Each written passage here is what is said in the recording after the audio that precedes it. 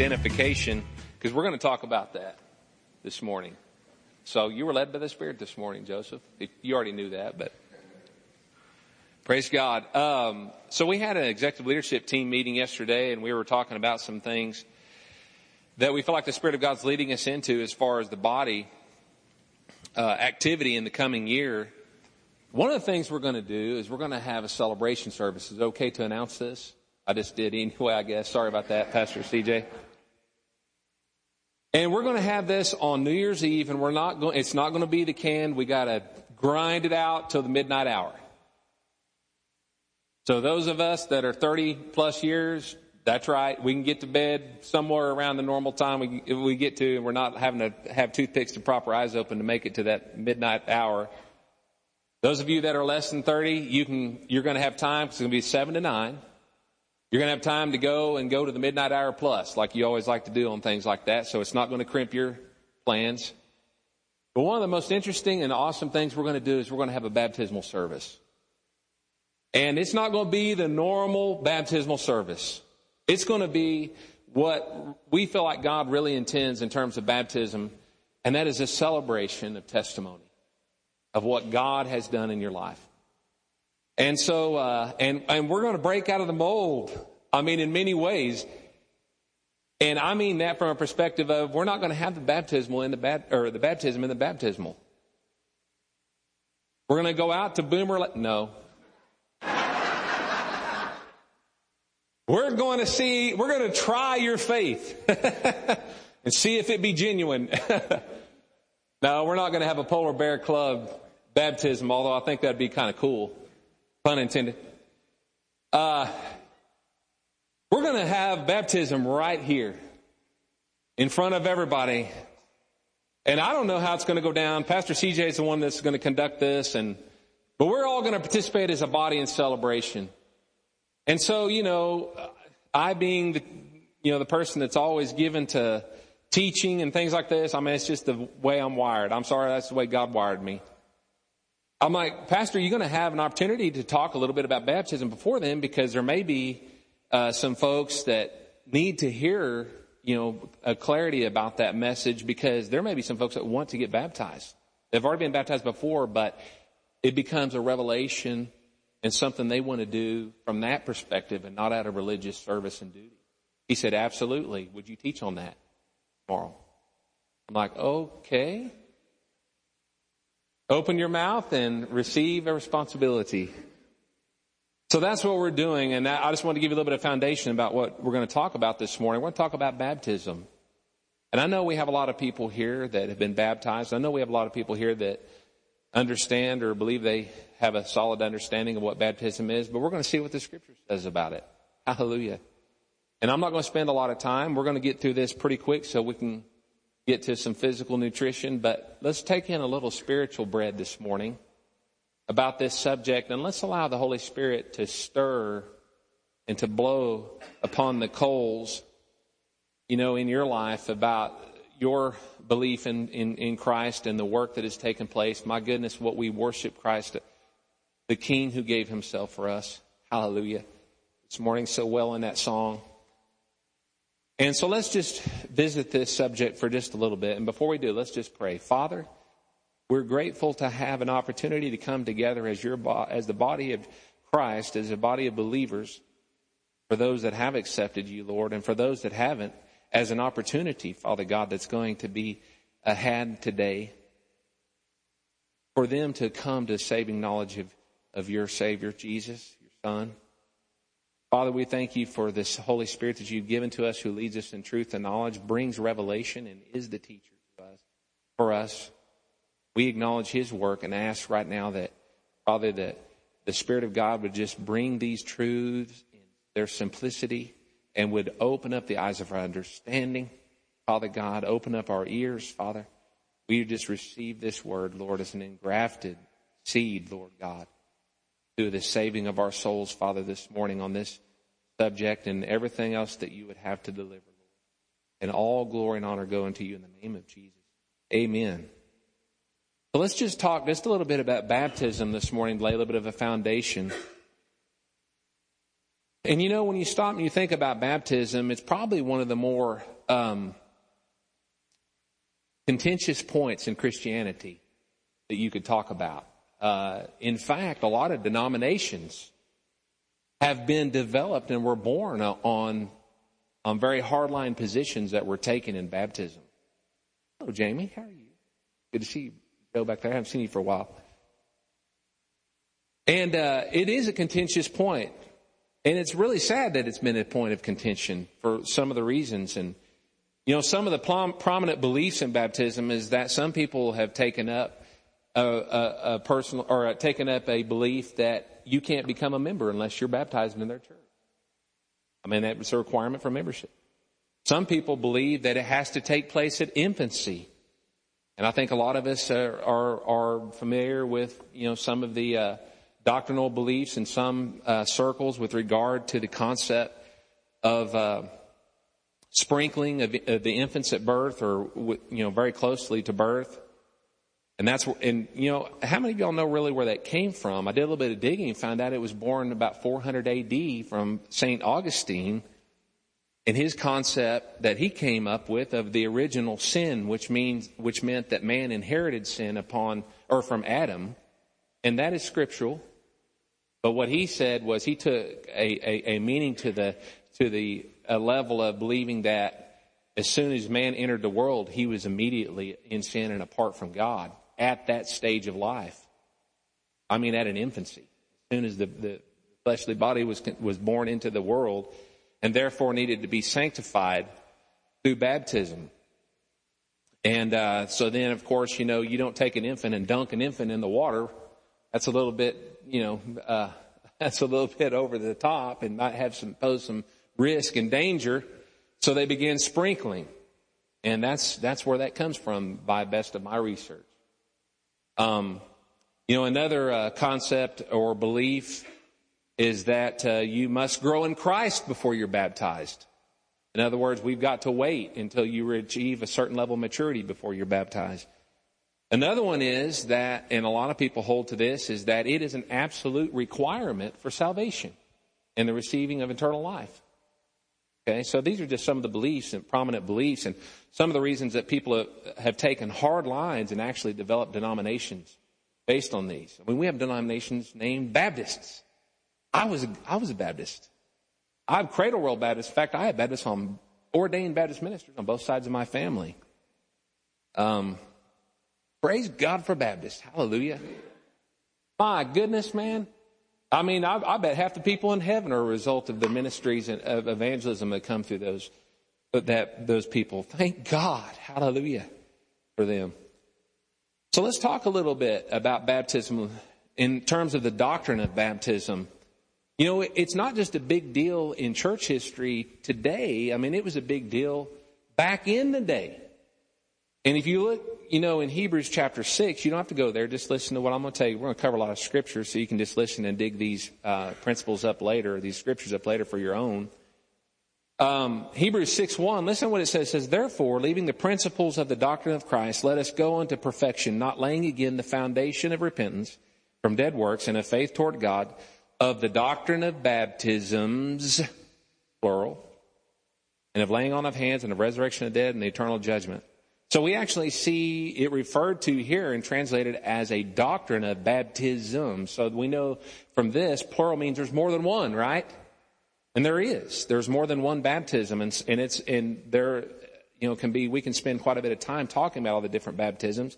I'm going to give you the list very concisely. We're not going to go into teaching on what all these are.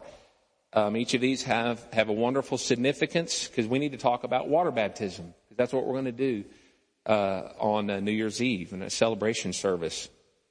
The first one that most people kind of spun off the concept of what we would consider to be modern church age baptism is the baptism of repentance and consecration that John the Baptist began. I mean, he was even referred to as the baptizer, or John the Baptist. And you can see this in Matthew 3:11. Man is the agent of this baptism. And let's read that. I'll read that right quick. Listen to what Matthew 3:11 says. It says, I indeed baptize you with water unto repentance. This is John's words, okay? But, and I love the but. How many of y'all like buts? With one T. Now everybody's got that song running through their mind. Sorry about that. Help me, Lord. Okay, but he that cometh after me is mightier than I. Who do you think the he that cometh after me is referring to? You better believe he's referring to Jesus. Hallelujah. Whose shoes I'm not worthy to bear. He will baptize you with the Holy Ghost and the fire. So we see other baptisms right here. Remember, we're talking about other baptisms here. But we're talking about John's baptism. What is it? It was a baptism with water unto repentance. And repentance is really just a highfalutin $1,000 word for turning the other way. That's what it is. If you're going one way and you repent, you turn and go the other way, 180-degree opposite. And that's where John was. I mean, he was trying to get folks to a place to turn from their dependency and make way for something that would fulfill and supplant the law, which was the way that man had at that point in time unto God. And that way was the Master Jesus that he was referring to here, who would then baptize in the Spirit. Okay, and so we see then, we can see a lot of things with respect to the baptism of this repentance. It's not the same as Christian baptism that we are referring to or talking about today, the water baptism. It's not the same. It's not equal, because Christian baptism has an even deeper significance to it. And I can prove this out. Acts 18:24, Acts 19:1-5. And let me just read Acts 19:1-5. And it came to pass that while Apollos was at Corinth, Paul, having passed through the upper coast, came to Ephesus, and finding certain disciples, he said unto them, Have ye received the Holy Ghost since you believed? And they said unto him, We have not so much as heard where there be any Holy Ghost. And he said unto them, Unto what then were you baptized? And they said, Unto John's baptism. Then said Paul, John verily baptized with the baptism of repentance. See, Paul is talking about John's baptism here. It's a baptism of repentance.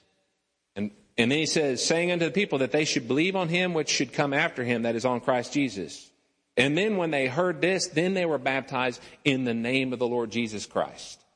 So you can see even Paul makes a distinction between John's baptism and the baptism of water that represents our death, burial, and resurrection with Christ. Hallelujah. The third type of baptism, baptism into the body of Christ. Praise the Lord. Occurs upon salvation, and the Holy Spirit is the agent of this baptism. And this occurs whenever you receive the Lord Jesus. You being led, convicted and drawn by the Holy Ghost unto the Father, receiving the salvation message, confessing with your mouth, believing in your heart, created a new creature in Christ. And then at that point in time, the Holy Ghost baptizes you into the body of Christ. That's another baptism. Baptism that we're talking about now, the fourth one, is the baptism of salvation. And this is the baptism of obedience to Jesus' word that represents an outward expression of the inward work of salvation. And it usually occurs, with following salvation. So once a person accepts Jesus as their Lord and Savior, they've been recreated a new creature in Christ. At that point in time, then, we all believe here, I'll say we all being the leadership of this church, as far as the tenets of faith and doctrines that we believe the Word of God is very clearly conveys, is that then you would be baptized then as an outward testimony of an inward reality. Okay? Very representative of things that have taken place. And we're going to talk about that inwardly. So then the last baptism, of course, is the baptism of the Holy Spirit. And we don't even want to talk about that. We'll get off on a lot of stuff. Tremendous, tremendous baptism that is available to all who would believe. Hallelujah. And it occurs as promised by the Father. Jesus is the agent of this baptism. And even though the baptism occurs once, there are many refillings and infillings that take place afterwards. You can see this chronicled again in some scripture we read before, Matthew 3:11, Acts 19:6. We just read verses 1-5 a while ago, but go on and read that verse 6, talking about baptism, Holy Ghost. Okay. And let me give you a scripture on that. The baptism of the Holy Spirit, Acts 1:5. Listen to what it says. And being assembled together with them, commanded them that they should not depart from Jerusalem, but wait for the promise of the Father, which saith he, ye have heard of me. For John truly baptized with water. Again, this is Jesus' words, talking about John's baptism. And this is Jesus making a distinction between those two. But ye shall be baptized with the Holy Ghost not many days hence. And Jesus is the agent of that baptism. He's talking about that baptism of the Holy Spirit. That's a scriptural foundation for what we just talked about there. Okay, so let's move on then, talk a little bit more about the concepts of baptism. I like to call this cutting through the religion. Let's cut through the religion a little bit. What does the Bible say about baptism? What does the Bible say about baptism? And when you look at baptism in terms of how it's been translated in the English language that we all know and understand, it comes from the original language from a word called baptizo. Okay, it's a Greek word. And what this word really means is it's always the word from which we see the word in the New Testament baptize or baptism. It actually is derived from this word baptizo. And when we translate this, it means literally to immerse or completely overwhelm in the experience. Very simple. When you talk about baptism in the New Testament, there's no word from the original language from which that word is derived that means anything else except complete immersion and complete envelopment in the experience. That's the word of God. That's what the original language says. Okay? Now, the root word of baptizo, which is a process of this immersion, means to dip, and it's a temporary exercise. It's called bapto. Okay? So then baptizo then is the immersion which produces a permanent change in the thing that's immersed. Hallelujah. I'm going to start getting excited here. Hallelujah. So there's a distinction between the root word bapto and then the fullness of bapto in terms of the process of this dipping, this immersion, in terms of its change and effect on the object. Hallelujah. We're talking about baptism this morning.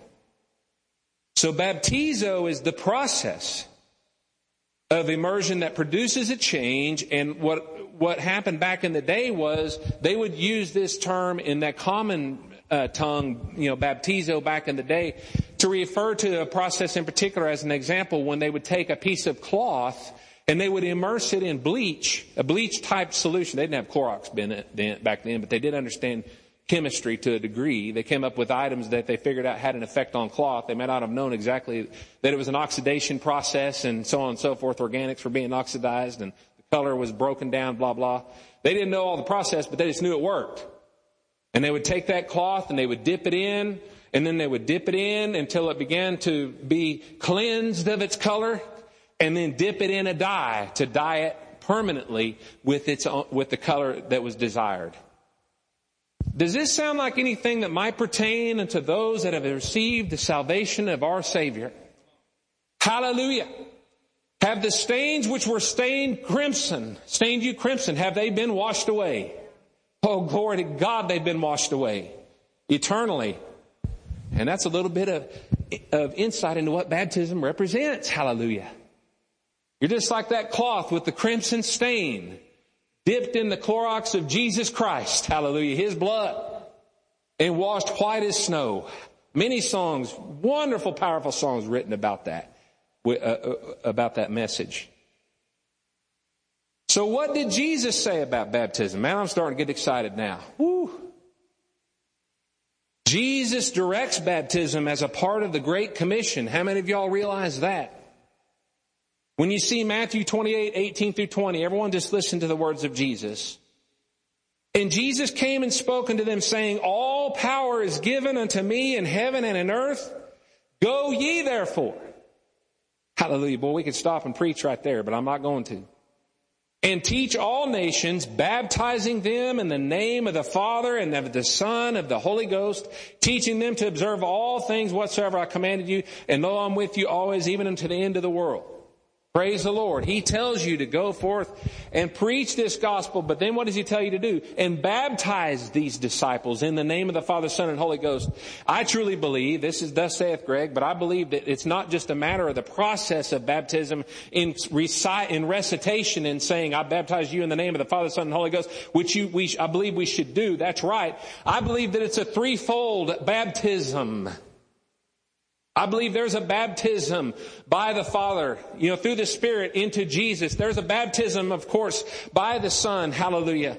In His death, burial, and resurrection because of our acceptance of His life. And then there's a baptism, hallelujah, in the Spirit of God to receive the power to be a witness. And that's all Scripture in the way I see it. Okay? I'm starting to get excited now, so I'm going to have to hold me back. And how about something else that Jesus did? Was Jesus baptized? There's an old saying, if it's good enough for the goose, it's good enough for the gander. Well, Jesus ain't no goose. I'm going to tell you that right now. But I got to tell you what, if the Master's baptized, then I think I'm going to follow suit with something He did. And, I'll submit to you, thus saith Greg, because you can't really prove this out by Scripture, but it just seems right to me, that Jesus' baptism by John wasn't just the baptism unto repentance. Y'all stop and think about that. Y'all take some Selah moments with that. At some point, just pause and think about that. I can't preach on that right now. We're going to have to go on. Because guess what? When He come up out of the water, what came down out of the sky? You better believe it. Do you think there's any significance that's coincident with the baptism action itself? You better believe. Thus saith Greg, yes. Yes. It seems obvious to me. So my Master was baptized. So guess what? I think I'm going to probably be baptized too. And He was baptized in water. And John didn't take Him. And now the Scripture doesn't say this, but I bet John wore camel skin, for crying out loud, and ate locusts. He wasn't in the social amenities and the fineries of action in society. He was a pretty rough guy. And I doubt that although John had an exceeding honor and esteem for Jesus, the one who he said, I did not have the opportunity or ability to untie his sandals, I'm not worthy to do it. I bet he didn't just take Jesus and sprinkle a little water over his head. Because Jesus said, John, you've got to do this. I bet you money he took him and I bet he did it out of honor, but I bet he dunked him down and brought him up. Can you imagine our Savior? He's not halfway identified with what He was anointed to do. He's not 3/4 identified. He became fully immersed and fully anointed from that day forward into the call that God had on His life. Hallelujah. All started because of baptism. So what does it mean then, scripturally? Baptism really represents our identification with Christ.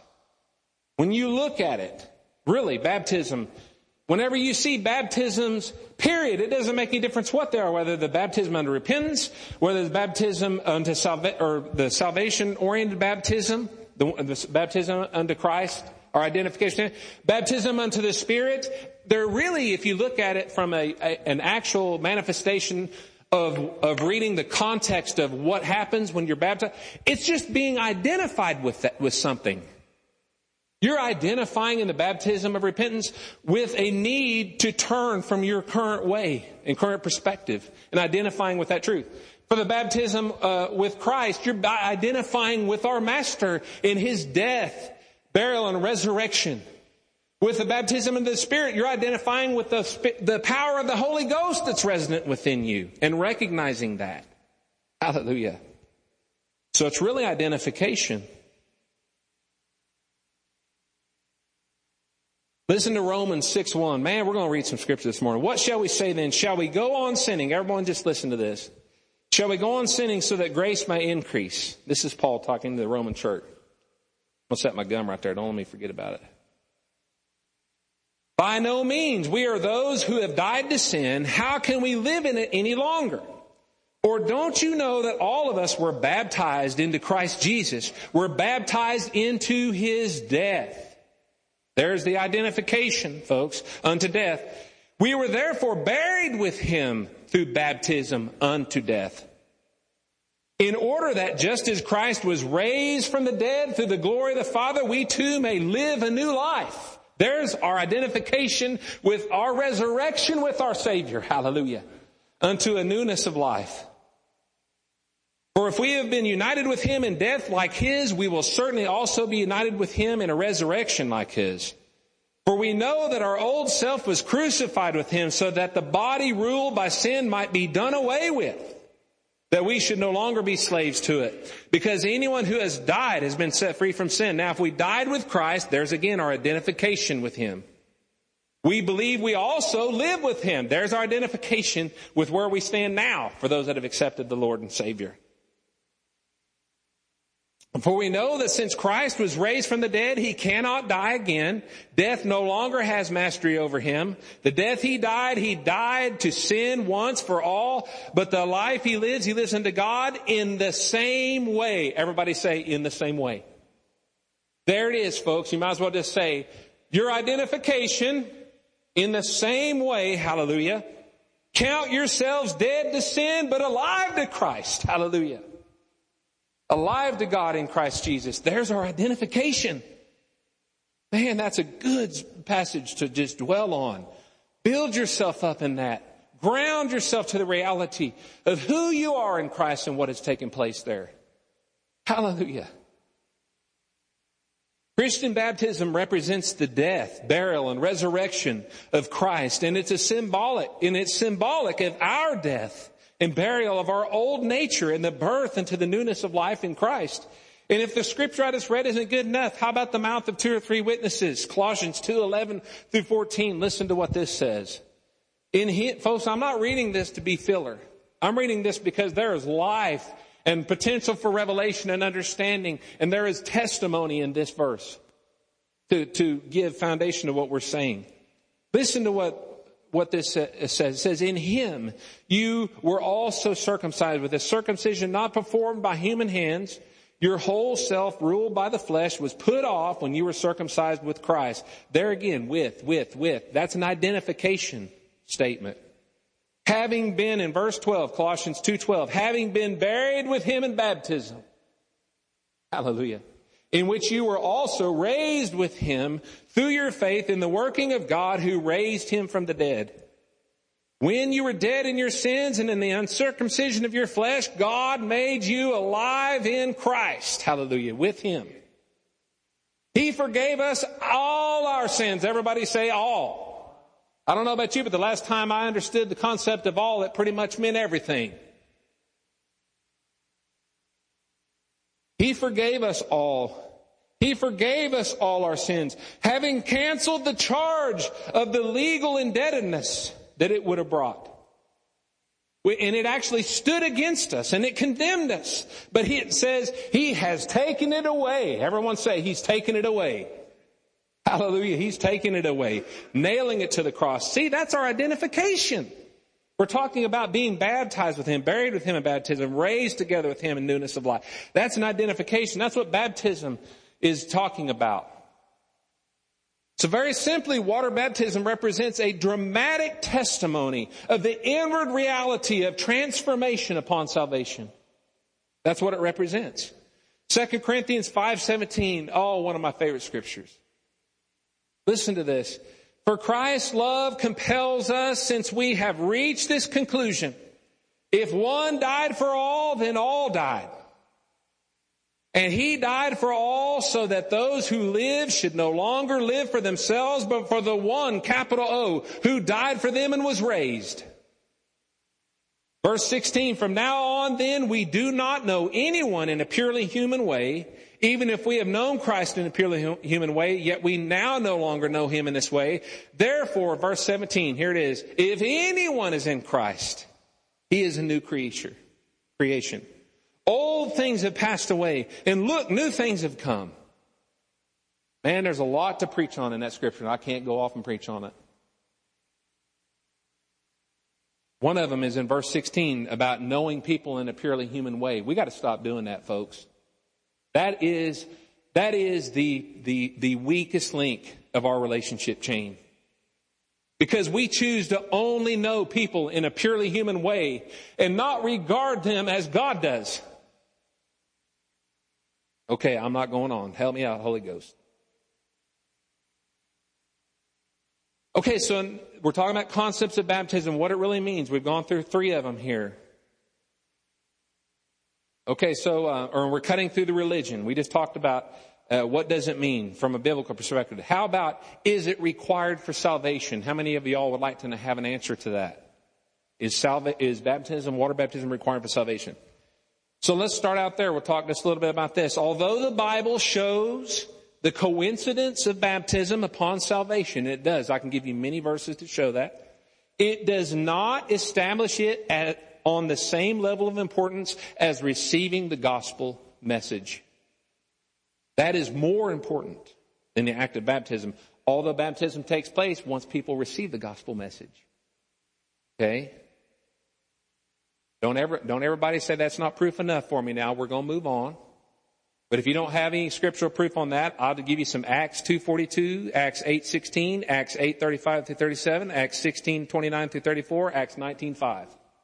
Those are all scriptures to establish what I just said. Point number 2, 1 Corinthians 1:13 through 16. Listen to what this says. Is Christ divided? Was Paul crucified for you? Or were ye baptized in the name of Paul? I thank God that I baptized none of you. This is Paul talking to people in the church now, and they're all talking about, look who baptized me. Because I'm really saved, and I have a relationship with God more really than this person, because I got baptized by him instead of him. And he's saying, I'm thank God I didn't baptize every single one of you guys. And if baptism really meant something, then Paul would be all over that.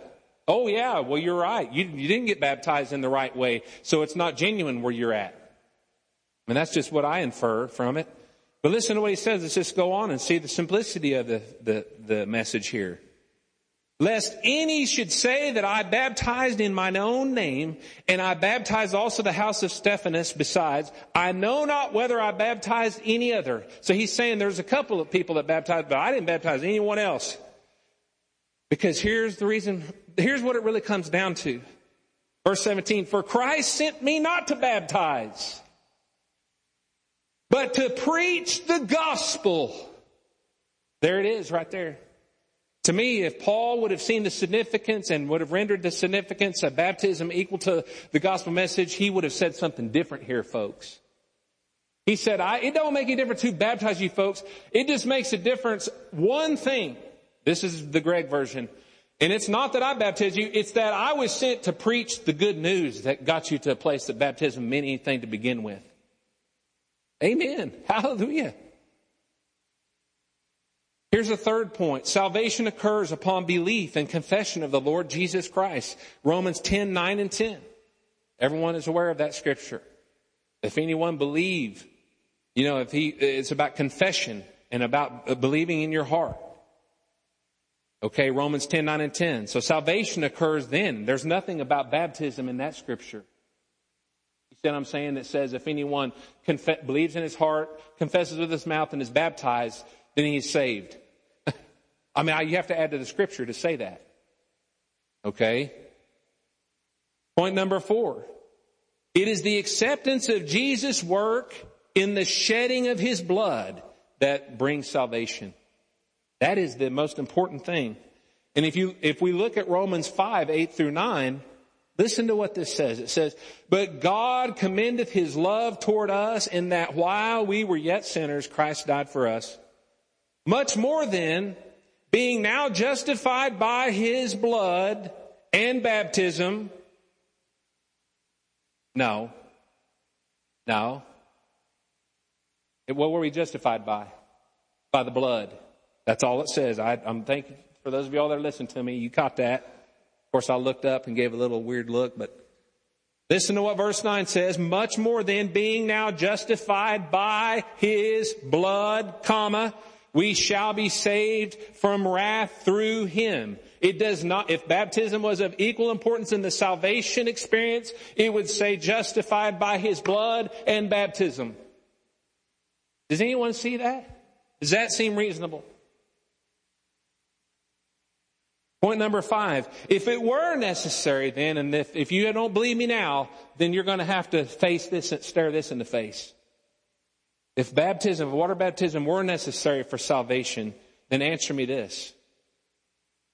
How do we reconcile the experience of the thief on the cross? What did Jesus tell the thief when he said he believed in him?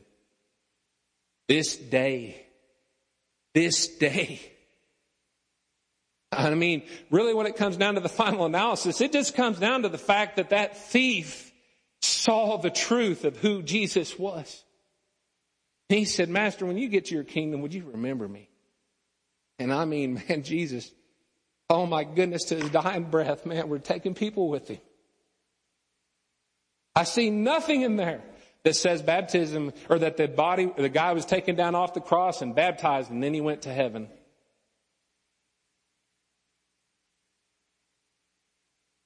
If 5 points aren't enough, then let's talk 6 points. Galatians 2:16. Listen to what the scripture says. Knowing that a man is not justified by the works of the law.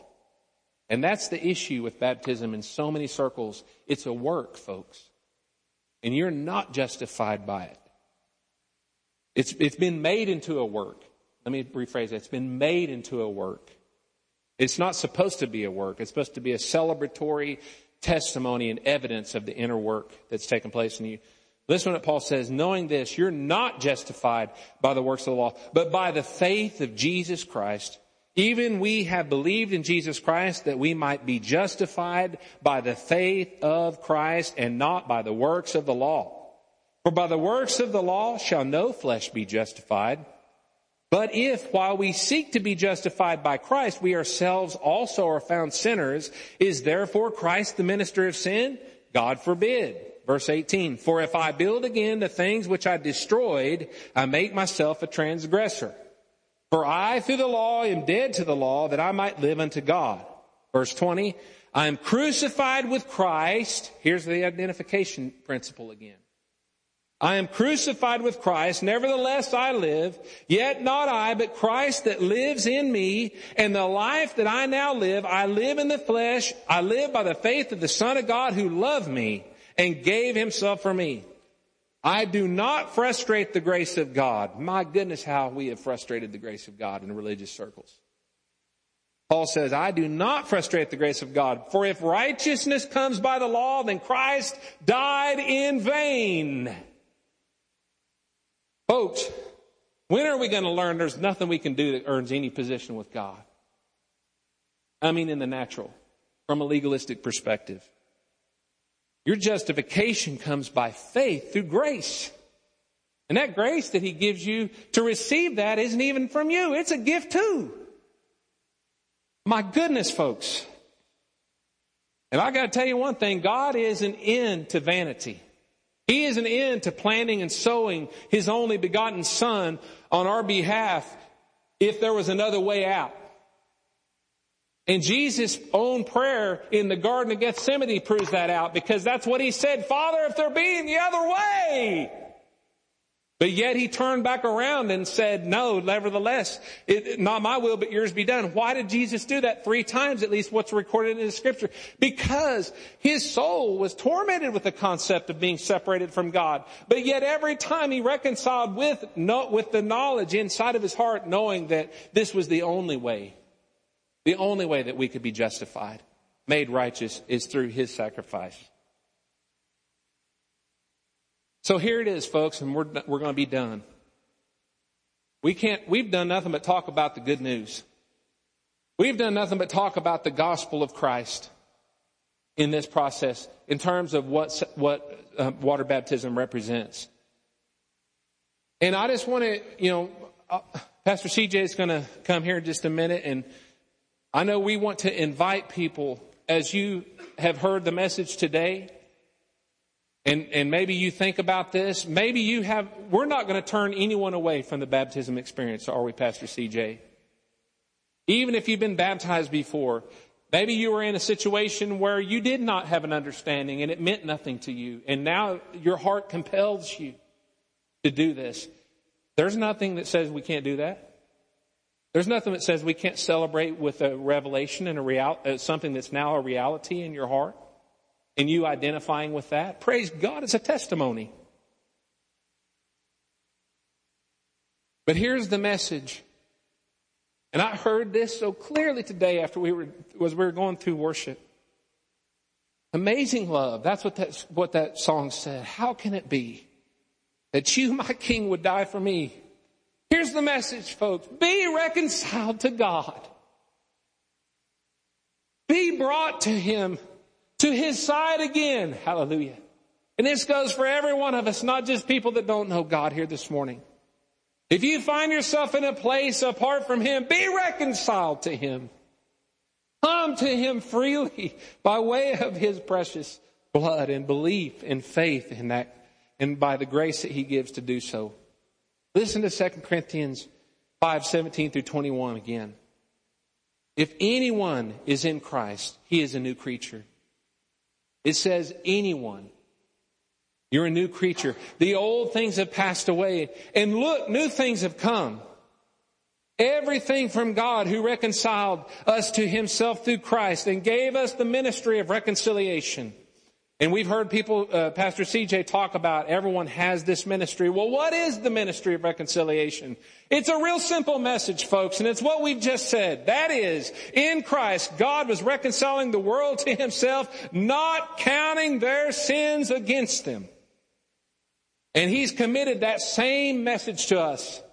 Therefore, we are ambassadors for Christ, certain that God is appealing through us. We plead on Christ's behalf this morning, and that's what I do this morning. Be reconciled to God.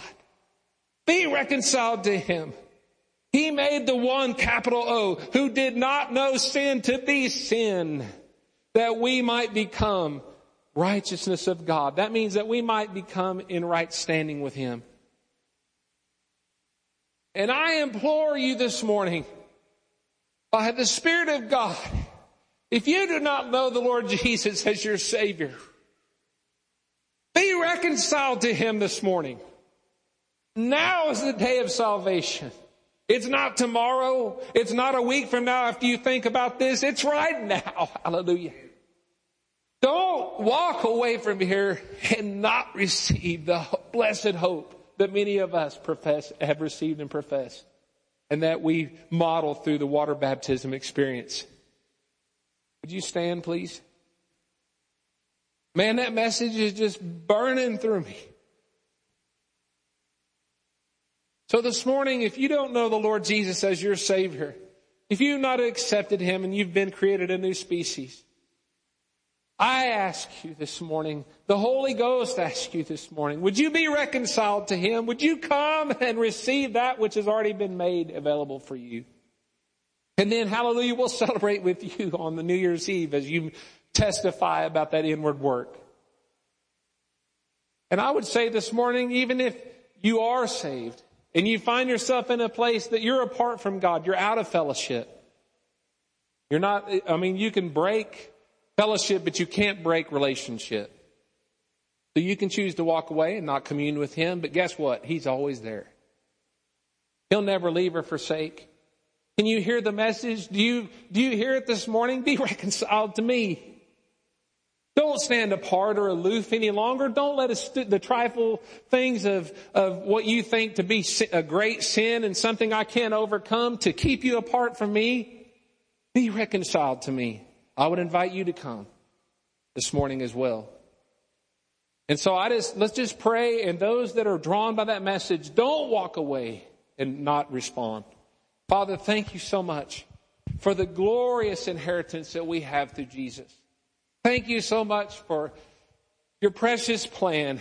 Thank you so much, oh God, that you conceived of that plan even before we even existed and could have created the need for it to be manifest. That's how much you loved us, Lord. I love what the Scripture says. Herein is love. Not that we loved you, oh God, but that you first loved us. You first loved us, oh God. You loved us, Father, while we were yet sinners. You loved us when we were at our worst state, oh Master. And you gave the best thing and the only thing that we have to be reconciled unto you. And that was the precious life of Jesus Christ, His blood. And I just praise you so much for that sacrifice, oh God. And I thank you, Holy Spirit, for drawing men unto you this morning. So would you come forward? Anyone that feels, if you just feel in your heart you want to respond to a reconciliation message, come this morning. Hallelujah. And we do invite, as the leadership of this church, if you would desire to go through a baptism from a perspective of revelation now and understanding because of this message, or because you feel in your heart you want to do that, then do that. Hallelujah. We want to invite you to do that. I just want to take a minute and just allow you to come forward. Hallelujah. Do we need the ministries teams to come up? So let's have the ministry teams come forward. Hallelujah. Don't be ashamed this morning. Hallelujah. Come forward this morning and be reconciled to the Lord if you have not. Hallelujah. I want to extend the invitation to those that just, if you have something that your body is not manifesting reconciliation for, then I want you to come forward too, because part of the gospel message is that He Himself bore our sickness. He carried our pains. Hallelujah. So you come forward this morning if you need prayer for some issues in your body. Let's pull on the fabric of our right, hallelujah, of inheritance this morning. Praise God. And just go to a ministry team and receive that ministry this morning. Anyone, hallelujah. Thank you, Father. Bible also says that the chastisement, the punishment for our peace was upon Him. So if you find yourself this morning in a place that you cannot get peace in your soul, come forward. I just want to reiterate what Greg said, that if you are ready to commit your life to Jesus, you're ready just to surrender to Him, I just want to invite you to come up and just allow the ministry team just to pray with you and encourage you along those lines. And concerning baptism, as Greg was saying, we're going to have a celebration baptism fellowship time on New Year's Eve from 7 to 9. It's going to be a great time. And if you would like to be baptized, maybe you've never been baptized before, or like in my case, I was baptized as a young person, but then when I got saved at age 18, then I got baptized because then I was making a choice myself to follow Jesus. So some of you might have been baptized as an infant. That choice was made for you. You didn't make that choice yourself. And if you decide, you know what, I want to follow Jesus, I want to obey Him in the area of baptism, let me know. Please send me a text and say, CJ, yes, I'd like to be baptized. Tell me your name in case I don't have you in my contacts. And so I can get with you and we can talk to you before that Wednesday evening or whenever New Year's Eve is. So let me know. And also, parents, I would encourage you to talk to your children. If they've given their lives to Jesus already, but they haven't been baptized and they would like to be, we definitely want to invite them to be. But I'd like to talk to them, make sure they understand what they're doing, what that means and everything. And so let me know as soon as you can. And we want to invite you to join us for that great celebration time on New Year's Eve. Amen. All right. So Father, we just thank you for this incredible time. We thank you, Father, that you're moving in our hearts and our lives. We thank you for drawing us to yourself. And we definitely thank you for that wonderful, incredible message of reconciliation, where we were separated because of our sin. And you invite us to be drawn close to you, to have a relationship with you. And that's possible because Jesus took your wrath in our place so that we can have you, we can know you. We thank you for that message. We thank you for that truth and that reality. Father, we ask your blessing upon our time right now as we fellowship together over food. We ask your blessing upon the food. And Lord, we just love you. We thank you. We bless you in Jesus' name. Amen. Amen. You are dismissed, and you can just make your way over to the fellowship area and enjoy dinner together.